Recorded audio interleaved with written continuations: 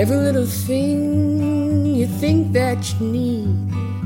Every little thing you think that you need. Every little thing that's just feeding your greed. Oh, I bet that you'd be fine without it. Howdy, what's your name? Hi, I'm Jacob. Hey, Jacob. Where are you from? I'm from Huntsville, Alabama. I've lived in Nashville. Some Huntsville folks. Nice. But I've lived in Nashville for the past 5 or 6 years. So Cool. Awesome. Thank you so much. And by the way, we'll have time for one more question after Jacob. I'm really sorry to the rest of the people online. We tried our best to get to the full 6, and we will. Okay. So I think for me, minimalism applies on a personal level of what I should do, kind of day to day, and what my priorities should be. It sounds like it is that way for you all as well.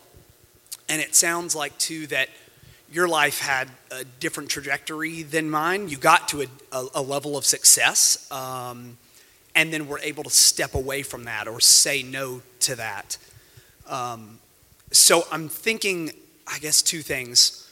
One is folks who don't get to that level of success, but still are minimalists. How can we allow more folks to get to that level of success so then that they can turn down that level of success to become minimalists? Is there a either political philosophy or religious philosophy, some broader organization that would allow people to achieve so that they can refuse to achieve? So is there like an ideology? Yeah. Welcome to our cult, everybody. Jess will be handing out the Kool-Aid. I'm kidding. So I think Ryan and I both took a detour toward a meaningful life. That is like a good book title, someone write, or a blog title or something.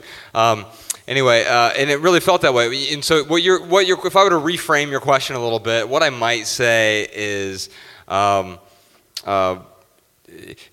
way you put it is like we had something that we had to walk away from in order to find that. And so what I would say is we all need something to walk away from. Now, it doesn't have to be the 6-figure salary. It doesn't need to be the corporate life. It doesn't need to be I literally had a white picket fence. You don't have to. It doesn't have to be that. But yes, we're walking away from something that we want to avoid, really. And I think that for me, that was actually what I was walking away from, was continuing to walk in that direction because I saw where it led. As I got closer to the guys I aspired to be like, and they were 20 years older than me, 25 years older than me, I really wanted to be the COO of this organization I worked for. And I realized if I busted my ass for the next 20 years, I'd be just as miserable as the guys I aspired to be like. And I wanted to walk away from that. I think it can also mean just walking away from the desire. Earlier in the regular podcast, we were talking about the having. Man, I lost my train of thought. That sucks. We were talking about when we. Fuck, man. I got your back. Thank you. Take it. You're welcome. No, I'll pick it back up in a moment. Yeah, I know you. I know it'll come back. You must be rebooting right now. We got the screen of like the. Josh is actually a robot that I built when I was a kid. I gave you a lot too. I'm sorry. Yeah. No, dude. Okay, so the desire that you're talking about, this comes from. It's from advertisements, whether it's in a movie, TV show, or commercial. I mean, it's all ads or what creates needs. They used to fulfill a need, like pre-World War II, but then post-industrial age, like now it is creating a need that really isn't a need. So I think what Josh and I are doing is we are trying to help people see all these things that you feel like you need. You may actually not need them. You might actually need only the things that you have right now to be happy.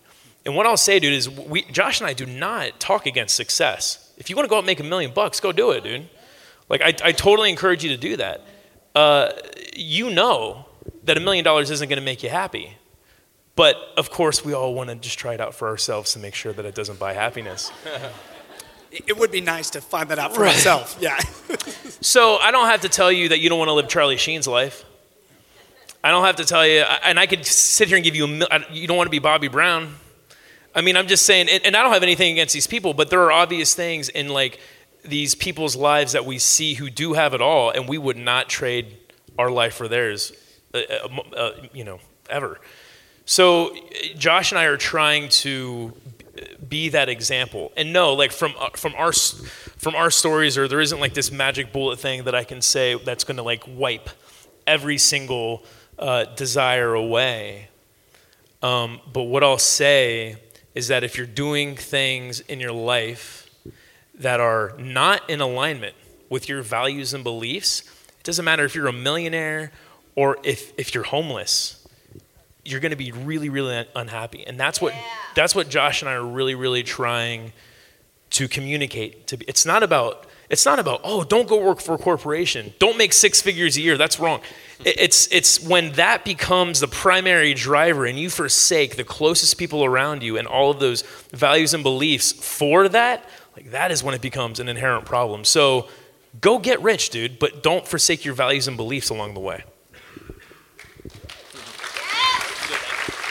That was good. All right, we are over on time, but we will try to get through this last question here. Howdy, what's your name? Where are you from? Hello, my name is Julia. I'm originally from Tampa. My husband and I came down from Fort Campbell this evening. Thank you. But I hear you talk a lot about being very intentional and mindful about your material consumption. I want to maybe ask a question in a slightly different direction. Given the recent political environment, there are a lot of times in the last year where I've turned on television or scrolled through the news and I don't exactly know what's going on in the world, and it kind of concerns me a lot. I felt a lot better when we unplugged the TV, but I still have a hard time making sure that I'm staying informed. Why do you want to stay informed? What do you want to stay informed about? Well, just about, staying in tune with what's important, but not being bombarded by things, whether it be through the internet or through the radio. Yeah. Any way that we are kind of force-fed information in our daily lives.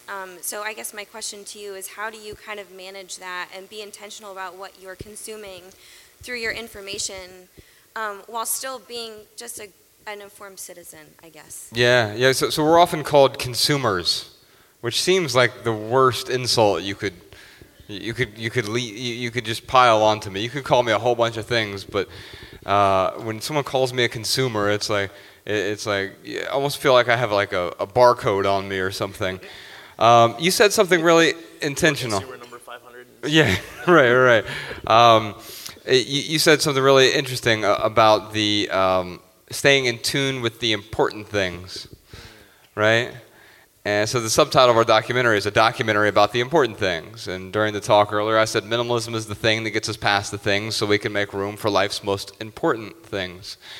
And generally, that's not infotainment. And I mean that very sincerely. There's a way for us to get news that doesn't involve the traditional ad. I mean, I think one of the biggest reasons we have the political environment that we have today, and no matter what side of the aisle you're on, it's divisive. And one of the reasons for that is you have a lot of channels that are divisive. And the reason that they're divisive isn't because they've decided they just want it to be divisive. It's because they realize they get more viewers, and the more viewers they get it's just like professional wrestling at this point. Our president was part of professional wrestling. And that's not a comment on him, it's just a fact. And so what I've learned is that like it's ramping up the suffusiveness of I have to one up the other people on the other channel. If I'm on Fox News, I have to say bad stuff about Team Blue, and if I'm on MSNBC, I have to say bad things about Team Red, and that's going to increase my viewership. And why do I want to increase my viewership? Well, it's not to get more truth out there; it's to get more advertising dollars. And if that's the only reason that we want to increase our viewership, then by tuning into that, we're actually fueling the ad or the revenue model that all of that's based on. Now, can we eschew that? Can we find relatively neutral platforms? Yeah, there are plenty out there. There's alternative news now, and I don't mean that with the new use of the word alternative. But there are news outlets that are relatively unbiased, and they're non-traditional. So whether that's podcasts or public radio or certain websites and blogs, finding and navigating our way around to take in the useful things. That's what's going to lead us to the important things. So whenever you're getting ready to consume some information, you got to ask yourself, is this useful? I'm going to put you on the spot, but you don't have to answer if you don't want to. But so I'm curious, like, how do you and your family stay informed, but how do you manage all the chaos that is going on in the world? Like, how do you manage that with your family? It's sort of a popular topic at our household, and my wife and I disagree quite a bit, at least with the way that we act around the news. And I personally believe that our news that we have access to here is a really bad place to go for truthful information. So I feel like I'm looking at propaganda all the time, and the only way to get facts is to really put the scholarly cap on and open some real books and read in between the lines and do a ton of research to even have an idea of what's going on. And so I pay attention, but I try to detach a lot from it. And my way of dealing with that craziness is realizing that there's only so much stuff in the world that I can control, that I'm looking at out there anyway. And personally, I've made some decisions in my life over the last 6-7 years that have to do with some massive change internally. I put down alcohol years ago, and that took so much freaking work to do that I didn't really have time to worry about much else. And I think my point in saying that is just that if I worry about changing me for the better, I feel like that's the best way for me to handle what is going on out there. And so, love that. That's my.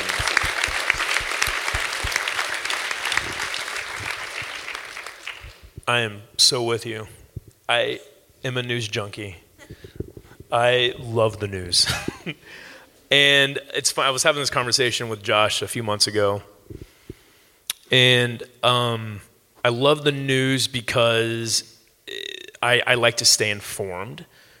But there is this really weird thing I have when I watch the news. Like, anytime I get a new piece of information, whether it's child rescued from well, or the most recent shooting, or whatever it is, every time I get those little glimpses, for some reason there's this feeling I would get I'm informed and I know what's going on. But talking about this with Josh, he's like, dude, why do you go to the news? I'm like, well, same reason you do. I like to stay informed. And I like to see the breaking news right when it happens.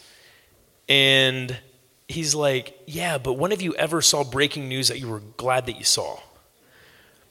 And it really, that question really hit me. It was like, oh yeah. I don't ever feel good from watching the news, and anything that is ever breaking, and because they pretty much use breaking in quotes now. I mean, it doesn't mean anything. It's a 24-hour constant emergency. Right, and it's their job to make us feel that way. So what I did is I still do stay informed, but I don't have any more news apps on my phone. I really try to remind myself when I twitch for the news that whatever's on there, I'm going to find out. If it's really that important, I'm going to find out through Twitter or through a friend or family member. and it's not going to, it's a distraction is what I really have to be honest with myself. So I think there is a balance between staying informed and just being a constant news junkie. But deleting the apps, just being very focused on the entertainment that you consume in general. Because you said, like, one of the problems is you want to get the news, you turn on the TV. Well, along with the TV comes commercials for products and commercials for other shows. And if you're like me, it's just, all of a sudden it just stays on like a fireplace. And then all that stuff starts seeping into my subconscious. So, no, like, Mariah and I, we do not have cable. Like, we're at the hotel right now, and I'll do the same thing. I'll flip it on. I'll just see what's on the news real quick, and then 2 hours later, I'm like, oh, what am I doing? Like, I am sitting here wasting all this time. So be deliberate with the entertainment that you take in. So instead of TV, maybe you start getting your news through Twitter. You start following news organizations there. But incorporating things like that will help you get a wrap on that media consumption. Thank you. Thank you.